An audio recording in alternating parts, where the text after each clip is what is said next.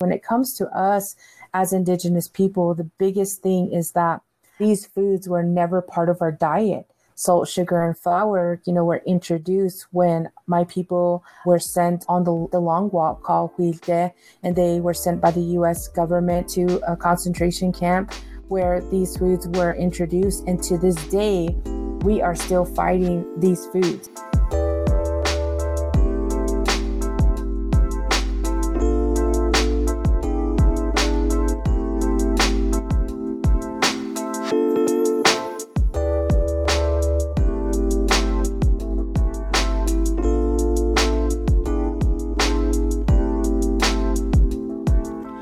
You are listening to In Praxis, a podcast from the Praxis Project created to support, hear from, and uplift the stories coming out of the ecosystem of base building organizing. An ecosystem that includes frontline base building groups and the folks who help support their important work. In this season of In Praxis, our hosts, Julian Johnson and Courtney Nam, focus on sugar-sweetened beverage taxes.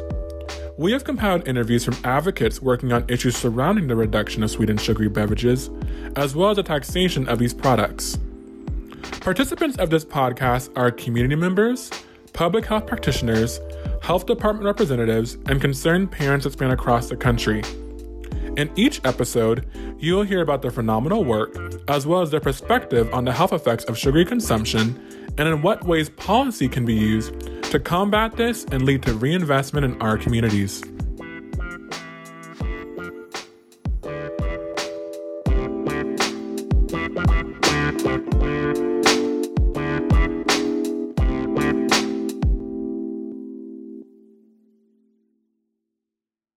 Hi, everyone. I'm here today with Denisa Livingston. We're going to be talking a little bit about sugar-sweetened beverages. Denisa, do you mind introducing yourself and telling us a little bit about yourself to get us started? Yeah, so hello everyone. Yat that's a greeting in my Dene language. I am Denisa Livingston, and I am a community health advocate leading the organization, the Dene Community Advocacy Alliance here on the Navajo Nation. And we have been a grassroots organization focused on health justice and health policies and really bringing awareness about the lack of access to healthful foods. And I also serve as the Slow Food International Indigenous Counselor of the Global North. And so my work has really been focused on helping our communities worldwide in regards to the epidemics that we face that are food related, and as well as empowering our people to be change makers. Thank you for having me. Yeah, thank you for joining us. Regarding your work, I was wondering if you could tell us a little bit about how you first got involved in working on issues of health. Yeah, so my first experiences have been in my early childhood days. I grew up in a family working on social justice issues, and my grandmother really leading the charge with my uncle, who were greatly impacted by my grandpa passing away from direct contamination of uranium. And that was from the uranium mining that the U.S. government hired our own people to mine uranium on Navajo land. And since, I've been growing up in this sort of activities that never did I know that I was growing up in this situation or, in this culture of my grandma really leading this legacy and being nuclear free and trying to advocate for the health of the people and the injustices caused by uranium, and growing up in that and all of the political activities, unaware of the impacts that it would make, in a positive manner, but also creating change in and around where we live, but also on an international scale, the impact that we've had as a family to bring awareness about this issue in other countries. And later on in my life, I continue to navigate, towards health and health equity, and as well as health justice and food justice, and received my master's of public health. And at that time was also introduced to community members that were also concerned about nutrition and about the diabetes epidemic here on the Navajo Nation, and decided to work with them and to work together to address these issues, but really based on the the lack of availability of health, fresh, affordable foods that were pretty much non-existent here on the Navajo Nation. And we saw a lot of the food and the inventories that were in the stores and the convenience stores, these access points, that it was full of unhealthy food. And so since then, I really dived into addressing that, but also raising awareness about food traditionalism and food sovereignty and reclaiming our healthful way of life through our traditional healthy foods. So that's basically, what I've been through growing up in it, and then realizing, the greater call, but also the greater purpose that was also laid, before me by my family and especially my grandmother, who has been leading this work and still to this day is continuing to advocate, and as well as my uncle, who has led this work in regards to helping the people. So it's been part of my life, but even more seriously, as I knew that this is something that I needed to also do. Wow, that's incredible. I really appreciate how you talk about, like the legacy and tradition of this work in your family. So I'm curious, you spoke a little bit about, working specifically about unhealthy foods. And I'm wondering if you could talk a little bit about that sugary drinks were part of the problem that your community was facing.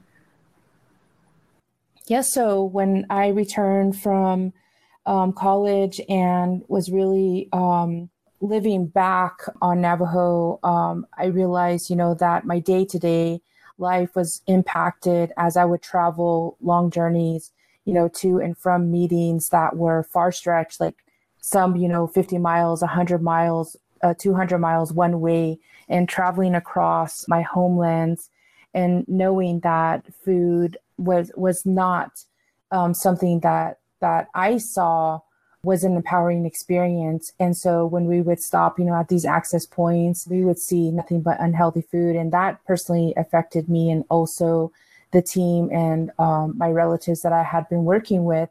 And knowing that transitioning to a time of making your own lunch and, preparing in advance for, these road trips that, were day-to-day experience, that we would have to take our own healthy food with us, because we knew that we wouldn't find it at the local convenience store, or, at, we did not have any healthy access points, for example, like Whole Food store, or, establishments that were just focused entirely on healthful foods. And so this is something that, became quite a concern for all of us as we struggled with that, knowing that, these long trips every day to our meetings or to our activities that we were doing, that sometimes, you didn't have time to prepare the healthy food or to prepare in advance. And we would get stuck, either eating at a local eatery that, serve mostly fast foods or fried foods, or, foods that were contaminating our diet. And so we struggled with that, and eventually moved into doing more potlucks at our meetings, where people would bring food to ensure that we would eat, healthful foods without having to go out and have, fast food or unhealthy food. So it was quite some time to recognize that it was going to be a long journey to address this for future generations, but it had to start with us. It had to start, with that conversation and knowing that we were up against this, because at that time, the USDA had revealed that we were a 99% quote unquote food desert. And we knew that this was food apartheid, and that, we didn't want to call it a food desert, and a desert is an ecosystem where it's full of life. So we knew, that we needed to take on this task to be able to empower our people. That's great. And yeah, building off of that, if there's something in particular that made you decide to, put some of your energy into sugary drink consumption in particular, what made you decide to invest your energy into this work in general? So at that time, we saw many of the drinks in bigger quantities being served that were widely available, widely distributed. Even at the grocery stores, were at the forefront. When you enter the grocery store, you were not entering the space of the fresh fruits and vegetables, but you would be faced with these unhealthy foods and sodas stacked up for consumers to easily buy and for easy access and easy reach. And this was a big concern because we knew it was cheap, unhealthy food. We knew that it was cheap, unhealthy drinks that, made a culture code that we were scaling without knowing we had a right to say that this is enough. Like, we cannot have these sugary drinks at the forefront. We need to bring the fresh fruits and vegetables to the front. Like, it is our right, to be able to advocate for healthy food, and recognizing that it wasn't only the adults drinking this, but also all the way down to the children who were drinking these sugary drinks. And it was their breakfast, lunch, and dinner many times. And in many conversations that we've had, families were reliant on the cheap foods that were available, and these drinks, that were widely available all across the Navajo Nation. And we needed to put a stop to that and really emphasize, that it's causing harm to our bodies and also to our diets, but it was never a part of who we were before as Indigenous people. And so this is important for us as we were navigating the conversation about food as medicine. And so we knew the sugary drinks and all of the foods that are attached, to that type of habit was also something that people were not comfortable talking about. For example, we talked about it, but we had to be in a very safe and inclusive conversation where folks knew that if they were going to be talking about this, they're also revealing that they may have an addiction to these foods.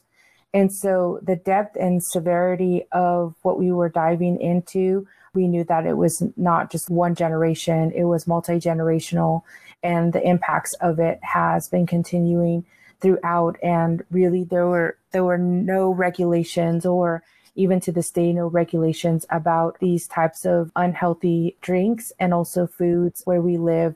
So it has been a great concern knowing that the consumption was very high when we look across our own people and our own population.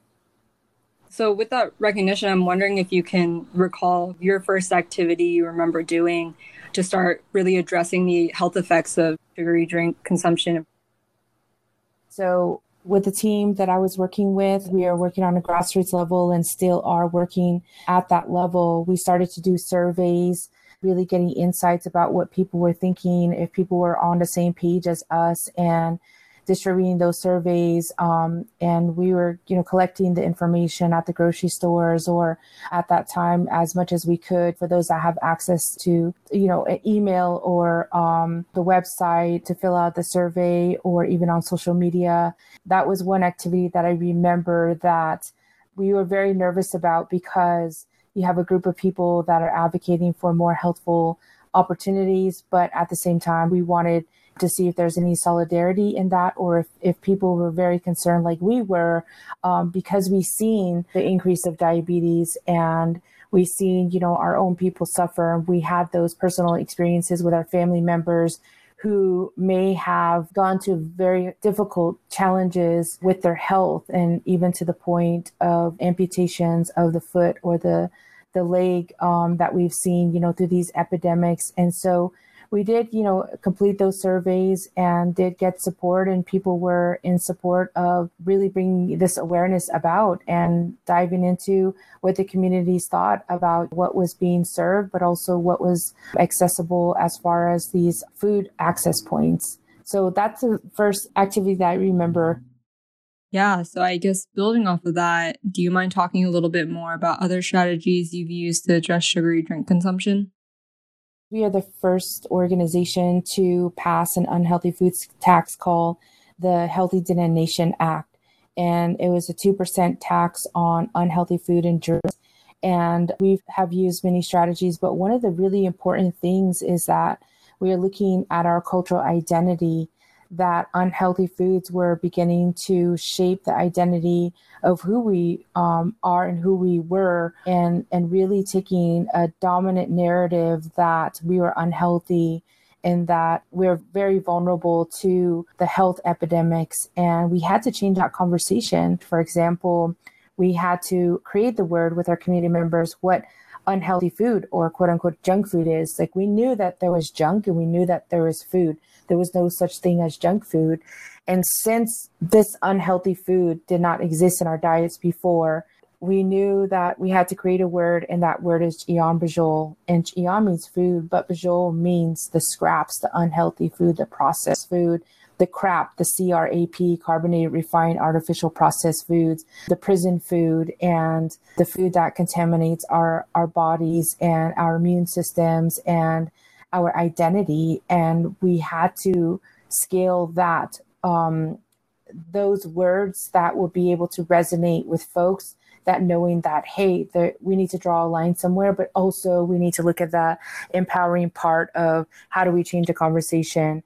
And so the positive side of not only just looking at the negative impacts and the consequences of what we have done, but also look on the positive side, knowing that the Healthy Diné Nation initiatives would be a hashtag, but also that healthy food is life. In Diné, we say,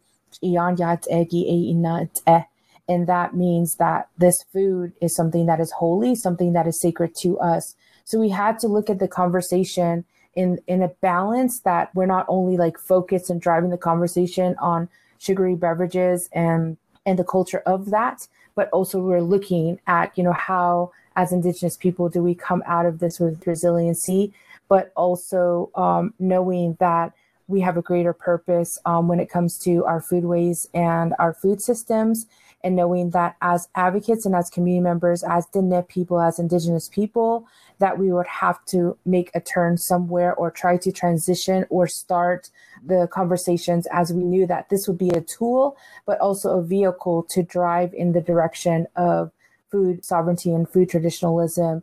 And so that was one big strategy. And even to this day, we are still encouraging our community members to know that we need to protect and also promote and reclaim these foodways, especially through the time of COVID-19. And so with the hashtag Food is Medicine, we are urging our community members to be able to not just go through this time, but grow through it.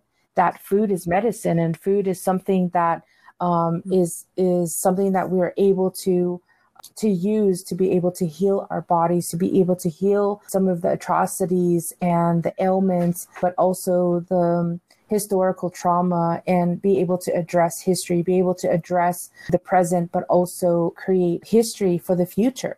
And so many strategies are very culturally related. And also the leadership of this is something that, we were ensuring that, it was intergenerational, and also the conversations were being led by the people. Wow, that was very powerful. I think there's so much to learn from, the perspective and insight that you and your community really bring. And specifically, talking about sugar sweetened beverages are one thing, but it's about, transformation of systems, which is, I think, kind of what you were touching on a little bit, but that's really great. I guess to pivot a little, although I think you've been talking about this a lot in all of your responses, but there's a rising focus on quote unquote health equity in public health initiatives and activities. And I was wondering if you have some insight into how health equity can be authentically centered in soda tax policies and, these strategies in general. And, are there ways of doing this that you consider to be more effective than others? Yeah, so one of the really critical conversations about this, and we've been in many discussions about health equity and the lingo that we use and the words that we use, that many times that community members don't use these words. For us that are in public health, we use these, our health professionals, we're talking about this, but how do we turn those terminology into words, everyday words of our community members, so that they're able to react, but also be a part and to be a participant of creating change.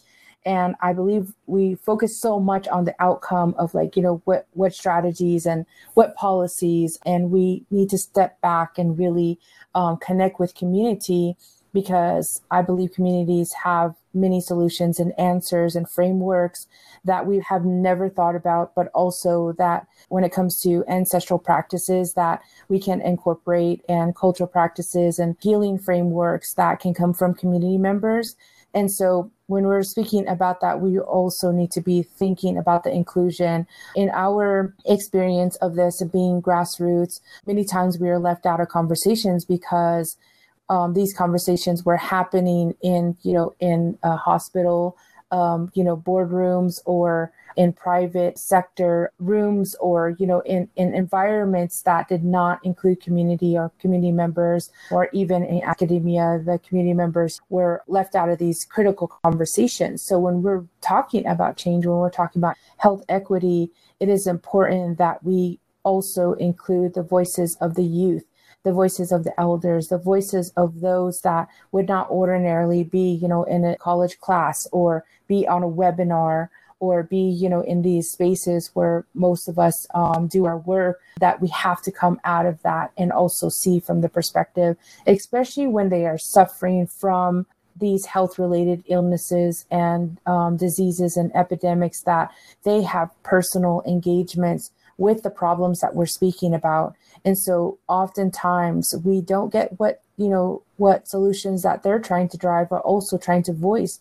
There are many voices that are crying out loud and yelling for help, but we don't hear them. They're so loud, but yet we don't hear those voices and hear those strategies or solutions. And so I believe, that is one really critical aspect, especially when we're talking about, like I mentioned, Ian Dajol and Ian Yahatehegi. That comes from the people, that comes from the heart of the people, that the work that is in collaboration with communities is very important, as it is the lifeline of our work and should be the lifeline of our work. Instead of eliminating and working in silos, that there has to be sectionality, also interconnectedness, so that we can be able to know that some of the resources and also the knowledge and the wisdom may not come out of textbooks, may not come out of our MPH or PhD programs, but it comes from grandma, it comes from grandpa, it comes from our parents. And so I think that is one really critical thing that seems to be lacking on this level. And I still advocate for this process when we're talking about these different strategies. That was great. Thank you so much for sharing that. To pivot again, the beverage industry is really aggressive and persistent in the way they resist policies that might limit their sales, especially when it comes to things like soda taxes. And as I'm sure you're well aware, the beverage industry comes out really strong with a lot of messaging around this to bolster their side. For example, they make a lot of arguments about regressivity, that a soda tax will hurt people with lower income, amongst many other things. And I'm curious if you have a good counter message to this industry staple, and what is a good counter message that centers health equity? So through our work, we've been able to switch that. Whenever there is talk about regressivity, it is important for us to quickly turn around and look at it from a positive perspective. So when we're talking about soda taxes, it is important that we know that when they're implemented and enforced, that the health outcomes are progressive. And this is a huge turning point when we're looking at what is the outcome and also how does it empower our communities. When we're looking at our Healthy in a Nation Act of 2014, this is something that we know that we've raised millions of dollars from the taxes to be able to fund community wellness projects. So when we're looking at the outcomes of hey, although, this is going to be something that we're fighting against and that may be difficult, what is it that we can do as a community to be able to improve the social and physical environments of our people despite having these issues? And we know that we're dealing with an addiction that many folks may not be able to step back and change their eating habits or their drinking habits right away. But what is that conversation that maybe we'll be able to change? And also, what are the counter arguments that we're able to do? And when it comes to us as Indigenous people, the biggest thing is that these foods were never part of our diet. salt, sugar, and flour, were introduced when my people were sent on the long walk called Huilde, and they were sent by the U.S. government to a concentration camp where these foods were introduced. And to this day, we are still fighting these foods, and we're still reacting in a way that we're responding with weakness because our bodies are not used to having these types of food in our system. And we're reacting, in a very unhealthy way because it is unhealthy. And when we're giving our bodies unhealthy foods, then it is something that diminishes the health of our being. And when we react this way, it is very concerning, and we see the consequences of it. And so when we're talking about the health benefits being progressive regarding the taxation, we're looking at improving the environments of our people and also the opportunities that we now react in a very strong way, in a way that is strengthening our people, bringing healing, but also bringing an opportunity to talk about health and to talk about the history and to talk about where we have been in regards to what our ancestors went through, but also what are we doing now to address, our lifeways and foodways when it comes to this. So the conversation when we're counter arguing is really just focusing on the sovereignty of who we are, but also on the rights and also on the food apartheid and the injustices that have occurred. That is an impact that is greater than trying to argue against the research or the conversations or the ads or any of the information that may come out of these corporations, because we know that it's heavily based on competition and also driving cheap, unhealthy foods that are not empowering communities. But we've been able to do that in the opposite direction with our work. Yeah, that sounds like a very powerful counter. And I know you mentioned research in there. And I guess building off of this question, another thing that the beverage industry really likes to do is refute existing research and evidence against sugary drinks and, make claims about how sugary drinks are the wrong targets. And on the advocate side, in response to this, oftentimes there's a need to present robust research showing why this rhetoric and these claims are wrong. And I'm curious if you have any thoughts about what the most pressing research need you see for advocates to continue to advance in their efforts to oppose industry claims. And yeah, if you have any thoughts about if there's research that needs to be done or if there's other priorities. We need more research coming out of Indian country when it comes to these types of topics, because as sovereign nations, we're able to implement laws and policies that may not be able to be as successful outside of indigenous nations. And so if we could continue to support the efforts in regards to indigenous people and the lifeways and foodways, but also the battle against these types of initiatives that are harmful to our communities, that maybe we'll be able to further understand some of the frameworks, but also the strategies as well as the efforts in regards to the outcomes of, what happens when we do implement traditional indigenous foods and drinks. What are the alternatives of sugary beverages? What are the traditional drinks, for example, like indigenous teas that maybe are naturally sweetened? What are the innovation of gastronomy when we're talking about taste education? That we need to learn more about the science of how do we empower ourselves? How do we become a steward of biodiversity, not only in our planting, not only in our kitchens, not only in what we're doing as far as bringing biodiversity into our communities and having increased access to healthy food, but also looking at what kind of drinks that we can create, but also that we have been stewarded by our ancestors, that all the alternatives of sugary drinks, but being a steward of biodiversity, that also would entail on our plates and also in our cups, right? What are we drinking? And then also on the palates of our tongue.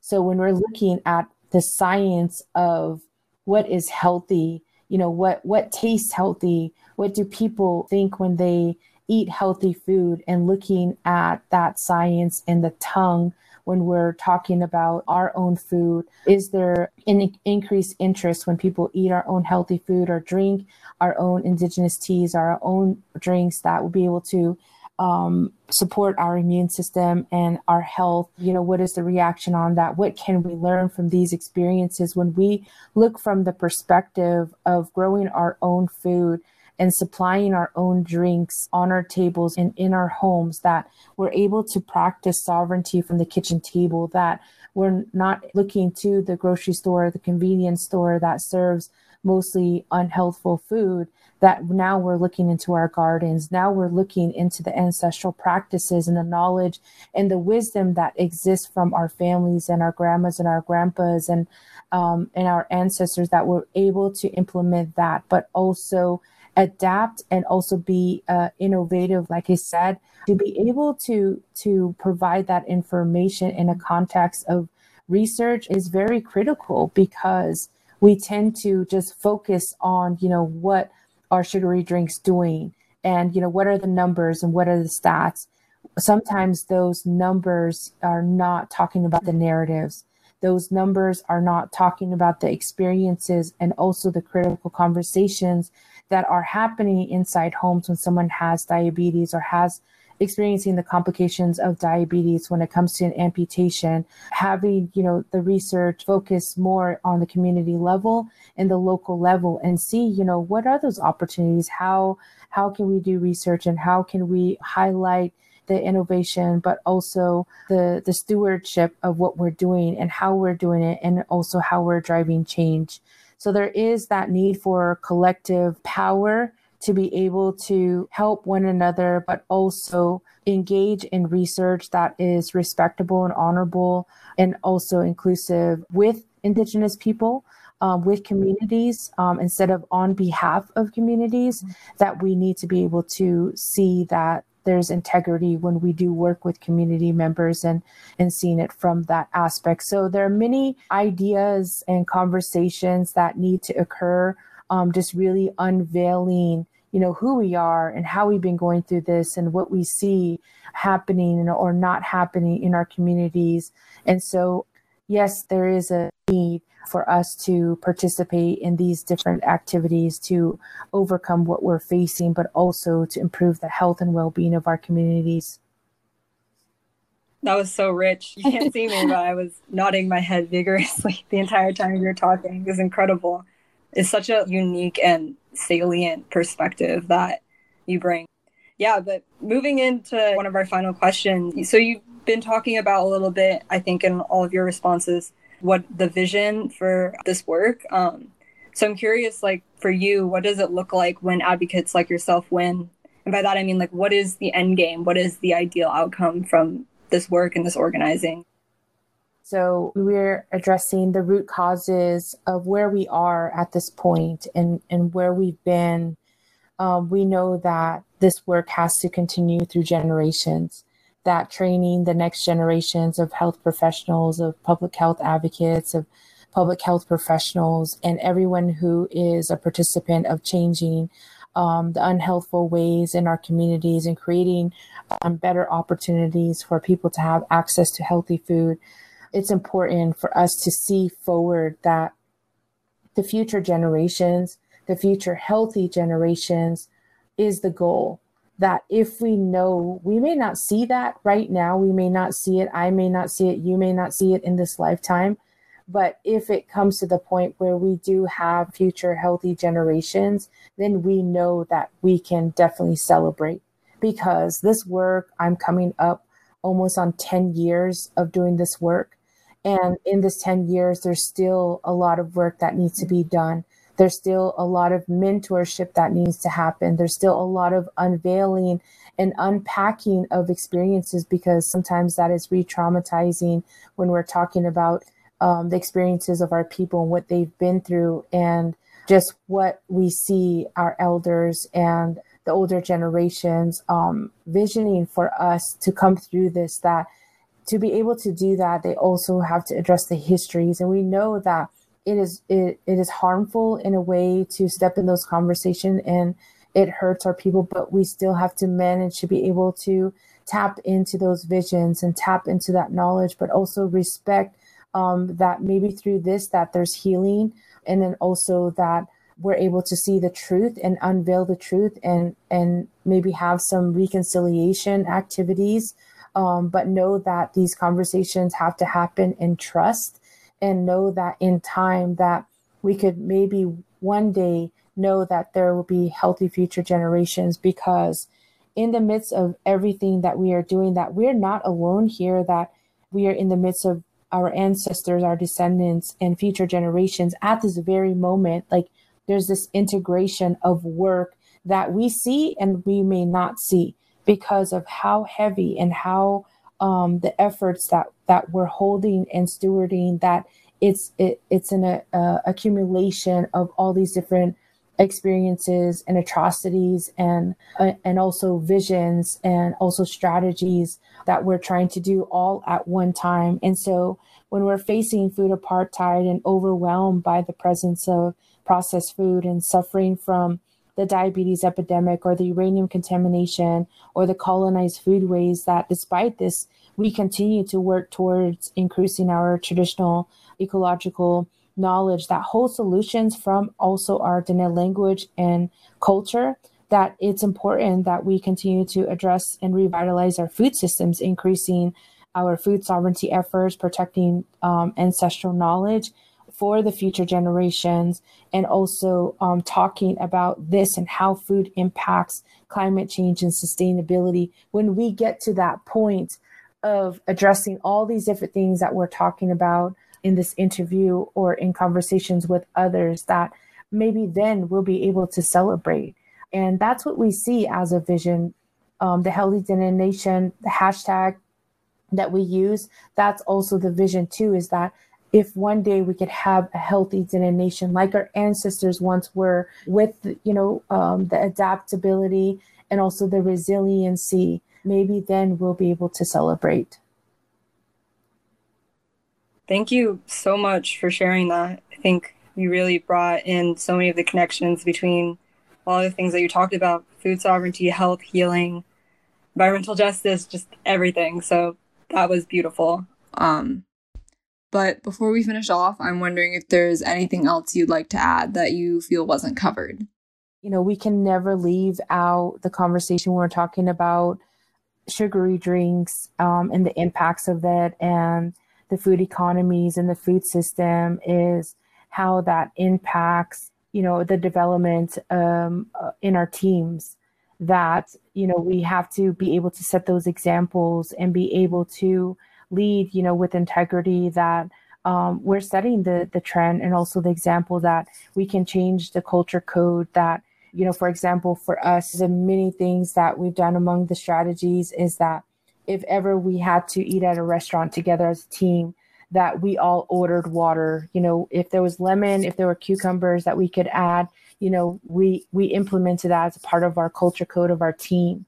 And so we did that very early on, because when we first started convening, we saw the sugary drinks on the tables. We saw, that some of our team members were struggling with, changing their drinking habits, from diet sodas. But as we did it collectively, and as we did it with strength together in community, and if one person was diabetic, we all eat as a diabetic. And even in our families, even in my family, if we have someone who's diabetic, we don't say, oh, they're diabetic and we eat this, or I drink this, you drink that. There's no separation. We do it together. There are no sodas that are in my household, and we don't have any sugary drinks like fruit juices or anything, lemonade or any, drinks that people may find refreshing.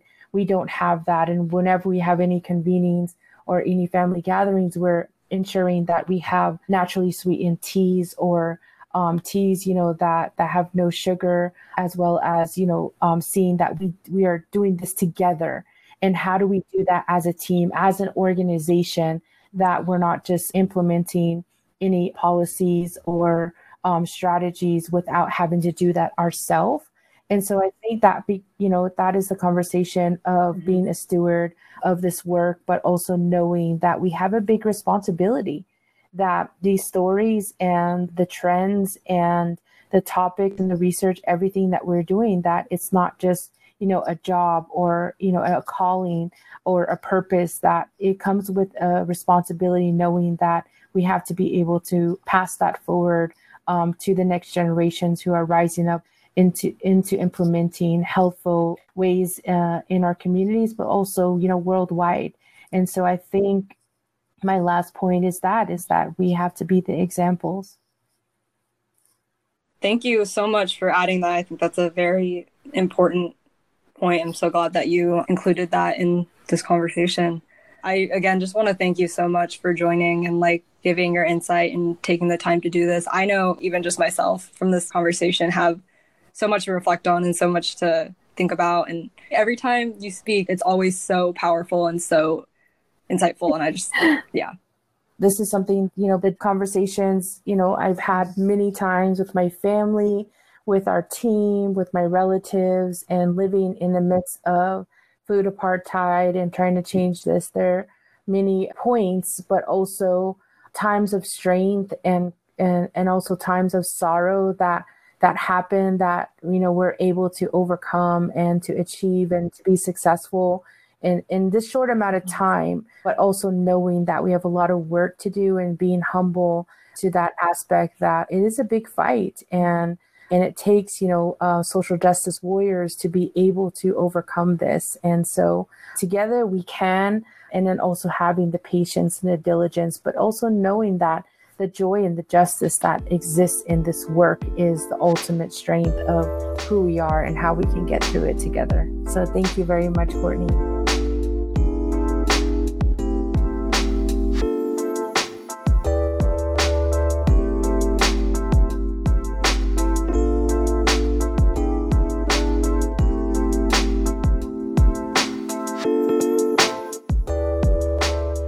Thank you for listening to this episode of In Praxis. We hope you all enjoyed it. Make sure to visit our website, www.thepraxisproject.org, where you can check out additional episodes of other guests, as well as learn more about our work.